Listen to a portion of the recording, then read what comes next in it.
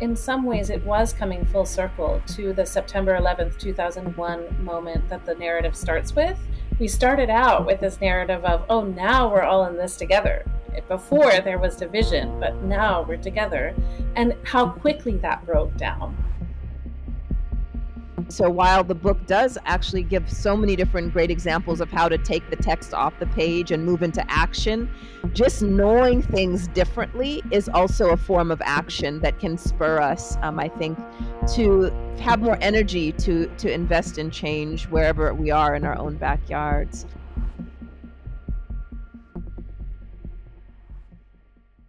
So this is Ruha, and I'm thrilled to be in conversation with my dear friend and colleague, Anne. We're trying to remember how long our friendship goes back. I think we met in 2006 or 7 at MIT. We were both still grad students, ending our grad work around that time. And we have stayed in touch and engaged each other's work for all these years. And it's just really my honor and pleasure to be in conversation about your new book, and Sickening. Welcome. So thank you so much for being here, Ruha. And it is just amazing to think, it's been, what is that, 15 years now that we've been in conversation about these topics. And I think that conference back in 2006 was one in the Center for the Study of Science, Technology, and Medicine. It was difference in science, technology, and medicine was kind of the theme. And this was a conference that was organized around race, pharmaceuticals, and medical technology. It was a very exciting time in that kind of field with the release of Bidil, which was a drug that was very controversial at that time, and of course, which we've both written about a bit since then. And so to think about the ways in which the conversations have continued, but also deepened in those 15 years since then. And so, of course, it's been such a privilege to be in conversation and learn so much from your work all along the way. Awesome. So I think, one of my favorite insights of yours, and that animates all of your work, is this idea that the ethics of the event should not be separated from the ethics of the uneventful, where you draw our attention again and again to this relationship between slow and swift violence. Can you say a bit more about this formulation? And while you're at it, maybe share with us how your previous work brought you to this new book, Sickening? So thank you so much, Ruha, for it. I mean, that's a really generous question and way to engage with the book. And indeed, that is a really central theme, I think, in all my work. In my earlier work on race, heart disease, and medical technologies, so including pharmaceuticals, one of the kind of frustrations for me in the way that conversation was happening was that we were all talking about this drug called Bidil, which was a very controversial drug because it was a drug that was indicated for heart failure in self-identified Black patients. And as we all pointed out, which is very true, this is egregious, right? There is no reason for the FDA to put its imprimatur on racial categories in this way. And it was very much motivated by market interests that a particular pharmaceutical company and the way that it was approved wanted to do. And yet, I think one of the things that really struck me as missing from a lot of that conversation was an awareness of the ways that this problematic pharmaceutical approval was very much continuous with all sorts of things that had been happening in racialized cardiovascular research for decades. And so there had been, I found in my own research then, a real durable preoccupation with difference in heart disease research. It didn't just start in the 21st century with this kind of patent politics that was happening around Bidil. It was much more longstanding. And so that was kind of the topic of my first book, which is called Medicating Race, about heart disease and durable preoccupations with difference. And one of the things that really struck me there, too, was the ways in which, yes, sometimes it was happening that heart disease researchers were looking for ways to profiteer or to exploit Black markets. But it was also happening that there was real denial of care. and that a lot of the Black cardiologists who were involved in that research around BiDil and much more longstanding research too, were authentically trying to serve these populations, and that mattered too. And so, unless we critiqued the everyday ways in which patients were excluded from cutting edge care, from basic care, from access to the kinds of elements of life that would foster flourishing, unless we were focused on all of those things too, it seemed a bit disingenuous to critique just this one Black drug. And so that is something that I've been, really thinking through for a long time, the way that pharmaceuticals and racial categories play out and mutually inform one another in really complicated ways. The impulse is often to this quandary ethics. So this idea comes from Anthony Appiah, who is a philosopher who talks about, oftentimes when we're talking about biomedical ethics, we talk about, okay, this moment in which someone needs life support, and if it's turned off, then the stakes are very high, and we talk about these really extraordinary circumstances. But a lot of the ways in which we live and die are not so dependent on one technological switch. They don't happen in that way. They're much quieter. They're much more continuous with our lives as a whole. And so I think that that's something that has preoccupied me since then. And then I took a foray into some different kinds of work for my second book, which is about South Africa and drug discovery. It's continuous in some ways because I was very interested there in how scientists understand themselves as involved in social justice projects, even when they're doing molecular work, as well as when they're doing social endeavors. I'm very interested in the ways in which experts see themselves as doing social justice work and maybe authentically are also doing social justice work. But this book, my new book, really returns to some of the other themes in Medicating Race and the ways in which racism shapes health and access to medicine, but also access to other elements that help us to flourish as people. And so that's where this book picks up on the race and medicine scholarship in a slightly different way, while trying to also bring it to a broader audience, including undergraduates, I hope. Thank you. Thank you for that mini intellectual history. And this is also just to encourage listeners who are going to be drawn to Sickening to also engage your previous work, because there is a way that this thread and this undercurrent connects all of these texts. So let's talk a little bit about Sickening itself. The book is structured around 6 powerful cases of anti-Black racism and how these shape health, illness, and premature death. Can you give us an overview of the cases and perhaps how you chose them? Yeah, I chose a case study approach in part because I think that it works really well in the classroom, for example. It's easy for students to get their heads around a particular case and really engage and kind of work through diverse elements when it's presented in terms of cases. So that's kind of what motivated the case study approach in general. And then the cases are really diverse. So it starts with the deaths of Black postal workers in the anthrax attacks in 2001, and then goes on through what I call an unnatural disaster with chronic disease after Hurricane Katrina. As you can already see with those first two examples, surprisingly to me, the anthrax attacks are often largely forgotten in the public imagination. It's an extraordinary event, and I think because it happened so soon after September 11th, 2001, it kind of got forgotten, unlike Hurricane Katrina, which everyone is familiar with, even, for example, in the UK, where I live now. But not everyone is aware of this element of the impact on chronic disease. So, how could a natural disaster cause chronic disease? So, how does a storm and the management thereafter lead to increased deaths by heart disease, diabetes, and other chronic diseases? And so that's what then becomes the case for that chapter. The third chapter, also somewhat less remembered event around mass incarceration. So the Scott sisters case. So this was a case in which 2 sisters were serving double life sentences for a trivial crime in a Mississippi prison. and were released on suspended sentences conditional upon one sister donating her kidney to the other.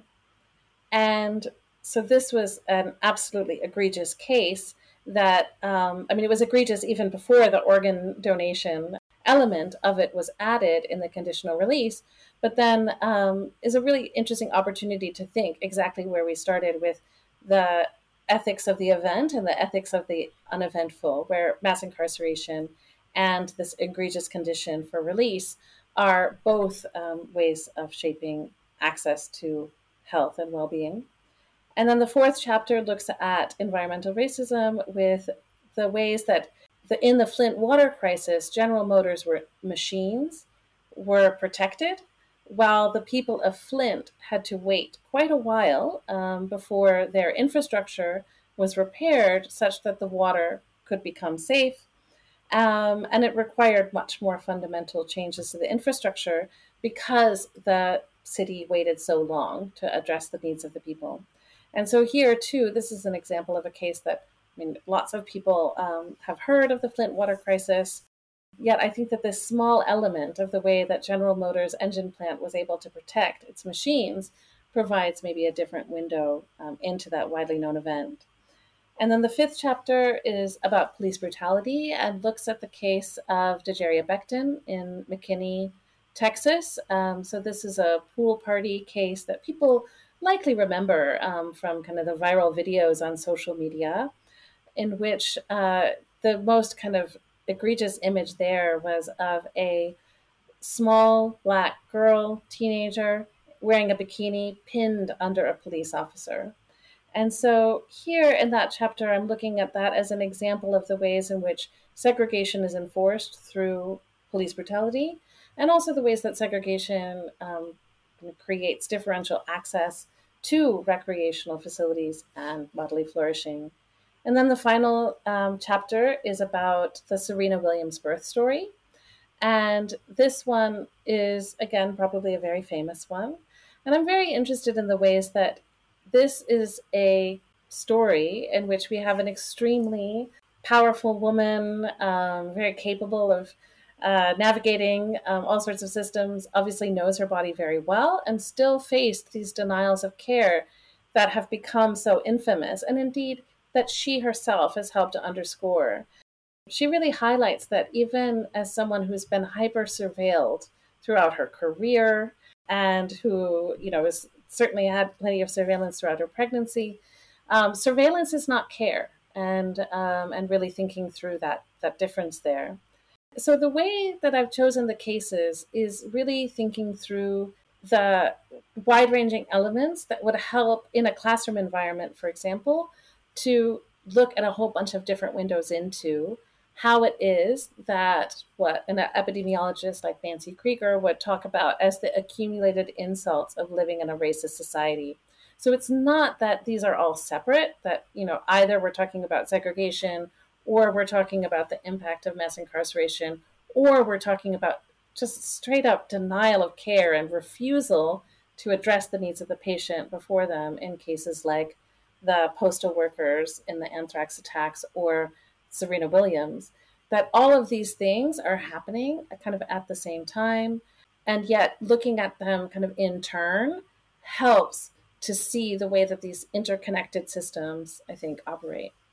Absolutely. And a keen listener will notice that all of the cases are in the 21st century. And that's something that you make a point of in your intro, is that in many ways, when we think about medical racism or scientific racism, we want to hearken to the past, to Tuskegee, to Henrietta Lacks. And so your deliberate choice of bringing us right under our noses in our students' lifetimes, to think through the persistence and the production of these forms of premature death, I think is a really important part of the choice of your cases.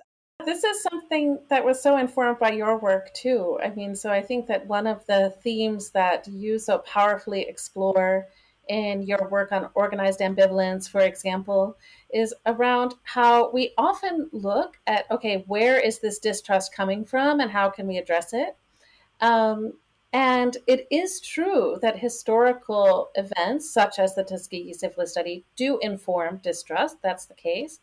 But yet we too rarely look at the way that distrust is cultivated in the present, right? Like we don't need to only look to the past. And so, even though, so for example, in the postal workers chapter, I do talk about the way that postal workers do talk about the Tuskegee syphilis study, and it is important, that history.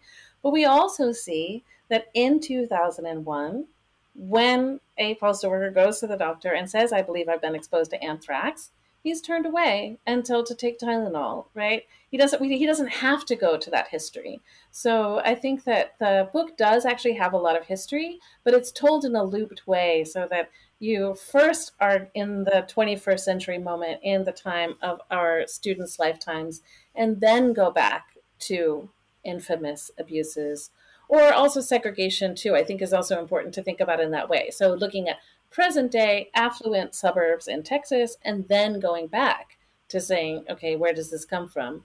So that way we're really, rooting it in our students' lives and experiences, and in our present situation that is the one that we have responsibility to change. Absolutely. And the focus on anti-Black racism, it reminded me when you were talking about Serena, not just how surveillance is not care, but how class is not protective in the same way for everyone. And so really, oftentimes, I'm sure you get all the time people trying to force a false choice between, is this race or is this class at play? And of course, they're inextricable, and you see that. And you also see the way that in Serena's case, and broader, in terms of broader patterns of reproductive health, how professional Black women, their reproductive health is often poorer because their treatment is poor, than high school educated white women in the United States, as just one example in terms of infant mortality and maternal morbidity. And so I think that this centering of anti-Black racism is an important piece of it. And so I know I have a chapter that shocked me most. I think because you think you know what happened based on the headlines, and then your sleuthing and analysis and interpretive, chops brings other things to light that I hadn't realized. And so perhaps there was something like that for you. I will say for me, chapter 4 on environmental racism really stood out. I think perhaps also because many of the concerns you address in this chapter connects to my most recent work around race and technology. But here you have a case in which, as the chapter subtitle puts it, machines are protected while humans are abandoned. Can you say a bit about this juxtaposition and how your broader argument about race and citizenship takes shape in the context of the Flint water crisis? That case is a powerful one for me too. I mean, in part because I am from Michigan originally, and there's this way that the dynamics in Michigan have been such a stark microcosm of the radical disinvestment that has happened in the United States. And of course, then later I moved to Boston, which is where we met, but then to Atlanta for 10 years, which is its own very interesting site. But I think that the situation in Michigan has been such a profound example of the ways in which what we often think of in global health. I'm now in a Department of Global Health and Social Medicine. And so these market forces that force the disinvestment, not only in health, but also in the infrastructures that would foster health. So both, right? So both health care to take care of you when you're sick, and also the basic infrastructure that would make you get sick later, or seem to ameliorate that, right? And so that radical disinvestment happened in Michigan in ways that are as stark, I think, as what we see in a lot of contexts that we would normally characterize as global health contexts, in which an emergency financial manager is put in place, the elected officials are disempowered, and who is the emergency financial manager looking after? He's not looking after the people of Flint, but instead the finances of Flint. Even that he does a bad job at. I mean, this whole situation becomes way more mired in debt than it was before. But yet I think that move is itself important. And so I think that, this in some ways it's one of the only chapters that has like a really identifiable villain of the emergency financial manager. And yet, I mean, I'm not interested as much in that guy who occupies that role, but in the system that puts him there and that structures him to pay attention to the needs of the most important corporate resident of Flint, which is the General Motors engine plant, and not the citizens of Flint. And so, and really, I think that that is just such an important part of social justice work is demanding that the people who are the citizens are actually the more important for us than the corporate citizens who tend to get the lion's share, especially whenever there is a moment when they say, "Oh, it's a financial crisis, so we don't have resources to do that basic care." That is exactly the situations when disempowerment of the people and radical disinvestment in infrastructure can and does take place. So if we could nerd out on this just a little bit more, a mini deep dive into chapter 4. In several places, you comment on the STS focus on non-human actors, thinking about the machines or, the technology of General Motors or the pipes, thinking about the agency of these non-human actors and what is called more than human politics. You say, as long as stratification among humans is not ignored amid the analytical elevation of these other domains, this move has a great deal to reveal about contemporary biopolitics. Can you give listeners who aren't familiar with this approach to non human actors a sense of the stakes of your intervention in this chapter? Yeah, so this is, of course, very nerded out, right, for us. So, in science and technology studies, or science, technology, and society, which is the interdisciplinary field where I was trained, there's a lot of interest in this kind of question about how do politics become durable through technology. And so, so where someone in a particular moment in time, which is a historically unequal moment, the development of technology is shaped by that inequality. And because powerful people are often making decisions about that, winds up reinforcing that inequality. And so I think that that fundamental point is one that is widely respected within science and technology studies. And yet, I think that there's something that often gets lost in that work with the elision of differences among humans. And so when I was doing my PhD at MIT, which is very much a place that trains a lot of people in this kind of work, um, I was sometimes told that my interest in race, gender, class was a bit old fashioned. That really was, that the cool politics was what was happening with the more than human, and that now we had climate change. Well, that was still global warming, I think then. It, was in the transition between global warming and climate change in the discourse. And then now we would all be in this together. We were all, that really what we needed to do was kind of move beyond questions of race, class, and gender, and instead think about these pan-human questions that were coming to the fore. And so I found myself to find that that's a bit of a false choice.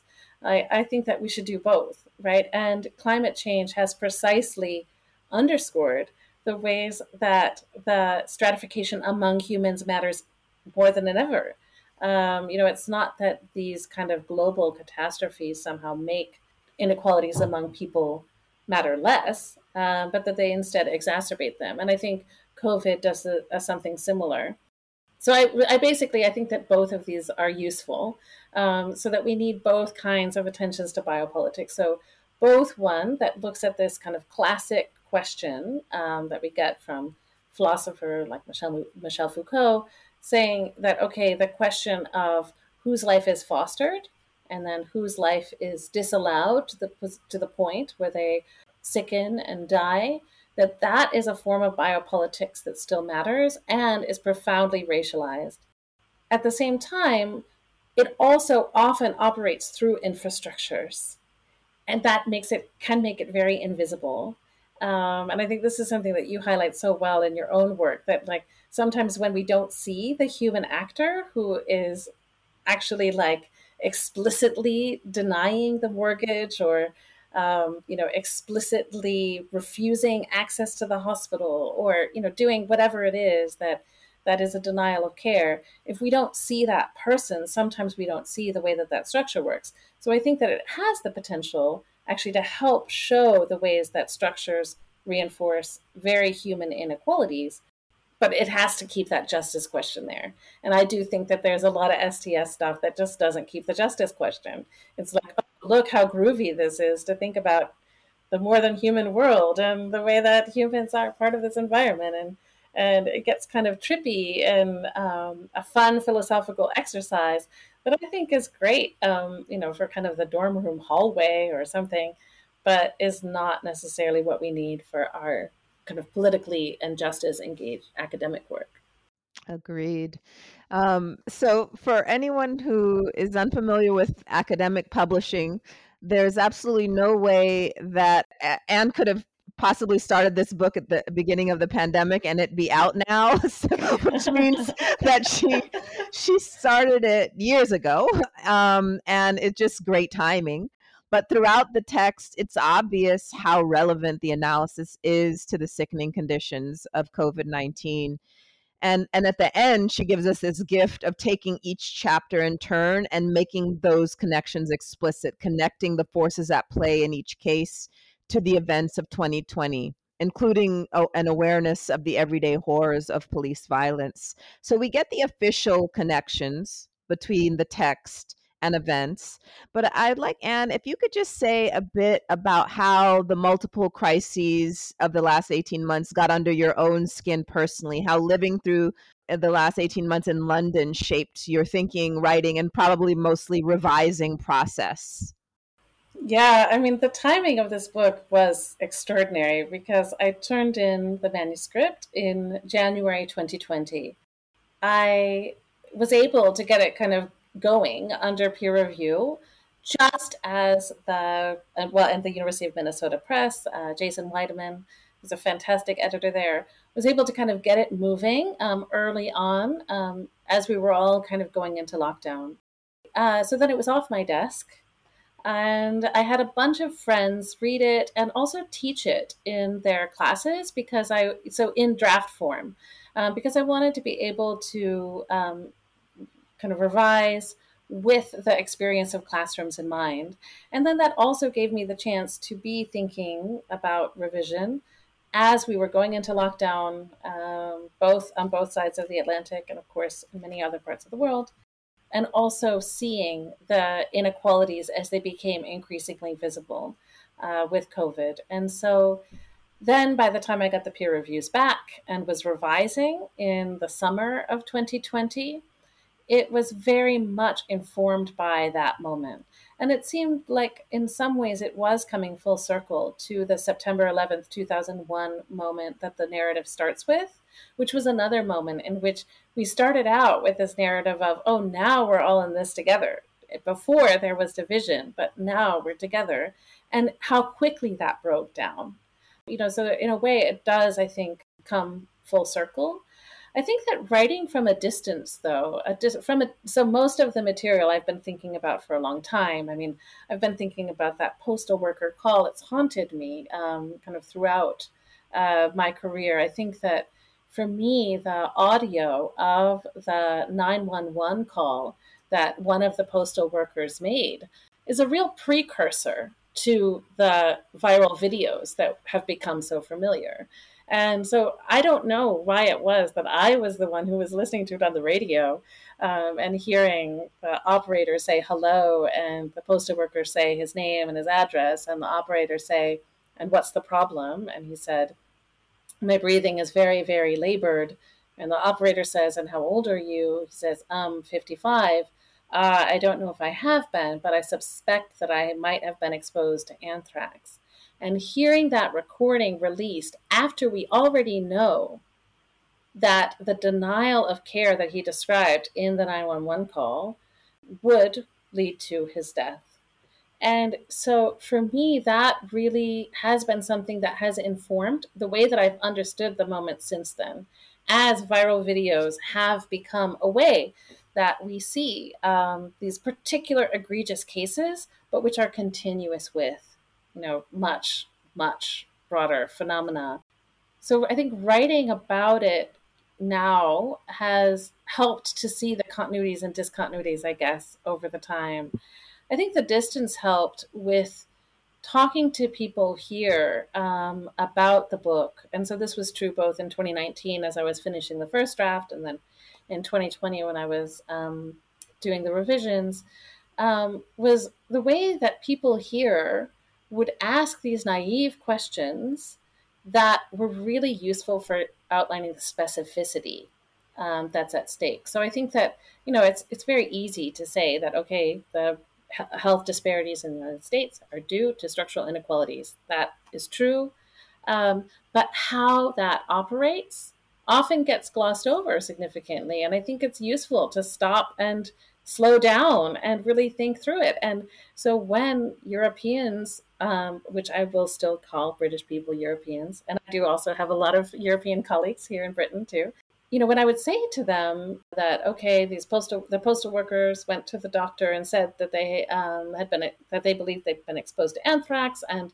they were turned away with Tylenol, and they would say, "Well, why did that happen?" And it's a really important question, and so I think that it is useful sometimes to write about the U.S. without taking for granted that we know how it operates. And so I certainly have found that useful. I think the other things have just been those personal experiences of, and we can be very critical of the UK response to COVID too, but just seeing the way that there's been this kind of Hunger Games element to the vaccine rollout in the US, where people are like all jockeying on Twitter and stuff. And then, compared to for me, like I got a message from the NHS saying it's your turn. How about you come to this place that's easy walking distance to your house at this time or this time or this time? And if those don't work for you, go online, click one, and just go. Like that approach. I can't even imagine. I can't even imagine it. I mean, I have a colleague here who essentially was part of a hub of people who spent hours helping register other people because it was so complicated. And versus here, I mean, I had friends who were a little hesitant about the AstraZeneca vaccine. And so they didn't go when first invited. And they got phone calls saying, "We see that your turn was 10 days ago and you haven't come in. What's up?" And then, talking about that. And it's just such a different approach. And I think it's helpful for remembering, the specificity of the injustices of the US system and potential things that could be done about that. Agreed. So I will say that one of the things that I love most about this book is how it ends with what you call an assignment, a sickening assignment, but which also gives us a very concrete look at your own analytical approach through a series of questions and provocations that anyone can use to analyze other cases, past, present, and future. I'm definitely planning to use the assignment in my political bodies course this spring, but I can see it adopted in courses and discussions that may not even be primarily about health. So, for students, let's say, who are listening to this podcast as part of a class, because I imagine people teaching the book and also inviting their students to listen to you talk about it, what do you want them to take away? Or put differently, what do you tell your own students when they're overwhelmed by a greater understanding of the sickening conditions of our social world?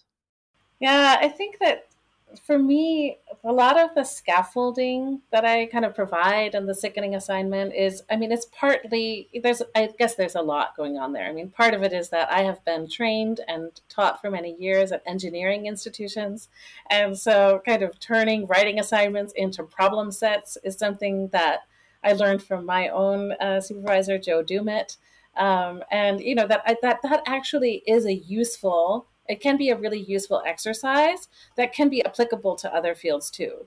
So this idea of, okay, I've heard about this egregious thing that has happened, and to step back and think through, okay, let me find a micro scale of, which is often the first one. So if you think about the postal workers, for example, so that 911 call, a really intimate scale for thinking about what's going on.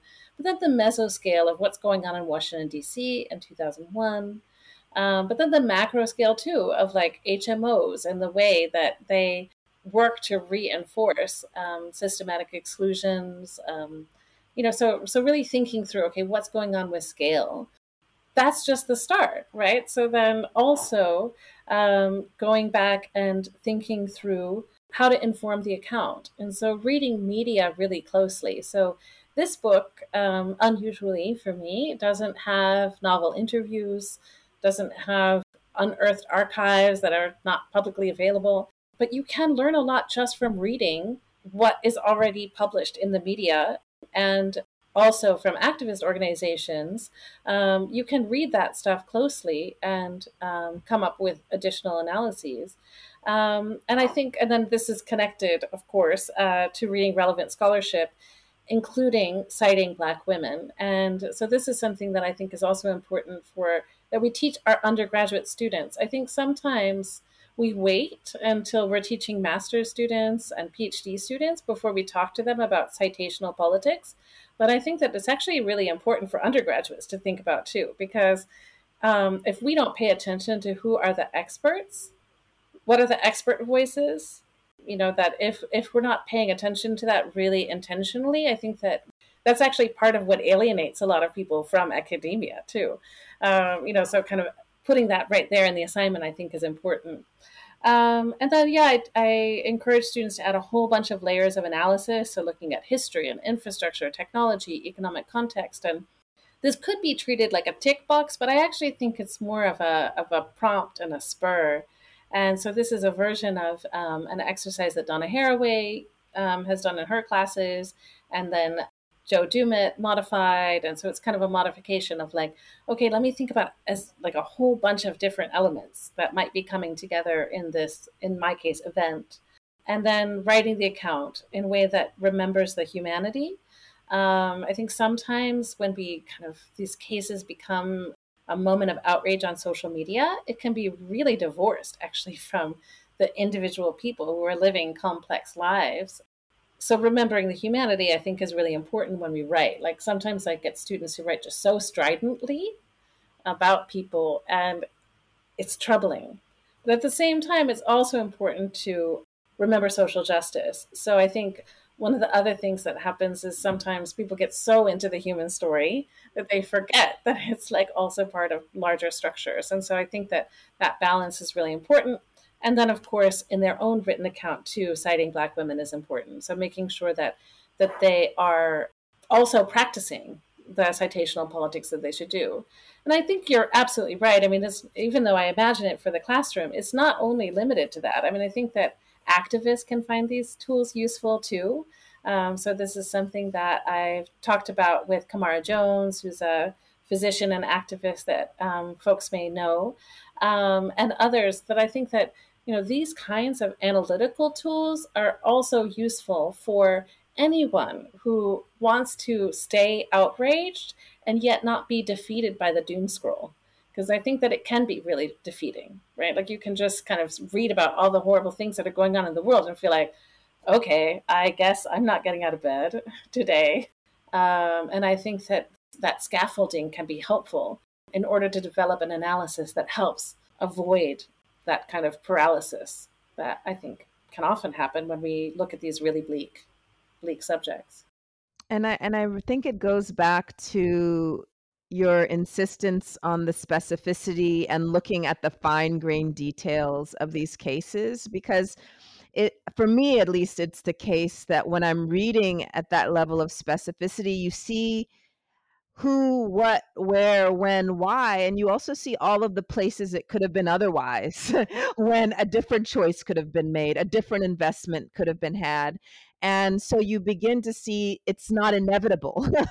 And so the knowledge of the specificity actually, for me, reading it, and I hope for students, is empowering, that you see the places where change is possible, both how it could have been otherwise in the past, but how our choices collectively, especially in terms of our institutions, et cetera, can move us in a different direction. And so while the book does actually give so many different great examples of how to take the text off the page and move into action, just knowing things differently is also a form of action that can spur us, I think, to have more energy to invest in change wherever we are in our own backyards. So, Anne, thank you so much for this gift of a text. Sickening. It won't make you feel sick at the end. That's my point. It will be vivifying. It will make you energized in order to share it with others, to teach it, and to really begin to act on it. And so, thank you to the press and thank you to this podcast for allowing us to have this conversation today. And thank you so much, Ruha, for being such a generous reader. Of manuscripts over the years, but also of this book. And I really look forward to your forthcoming work too, and to continuing to be in conversation.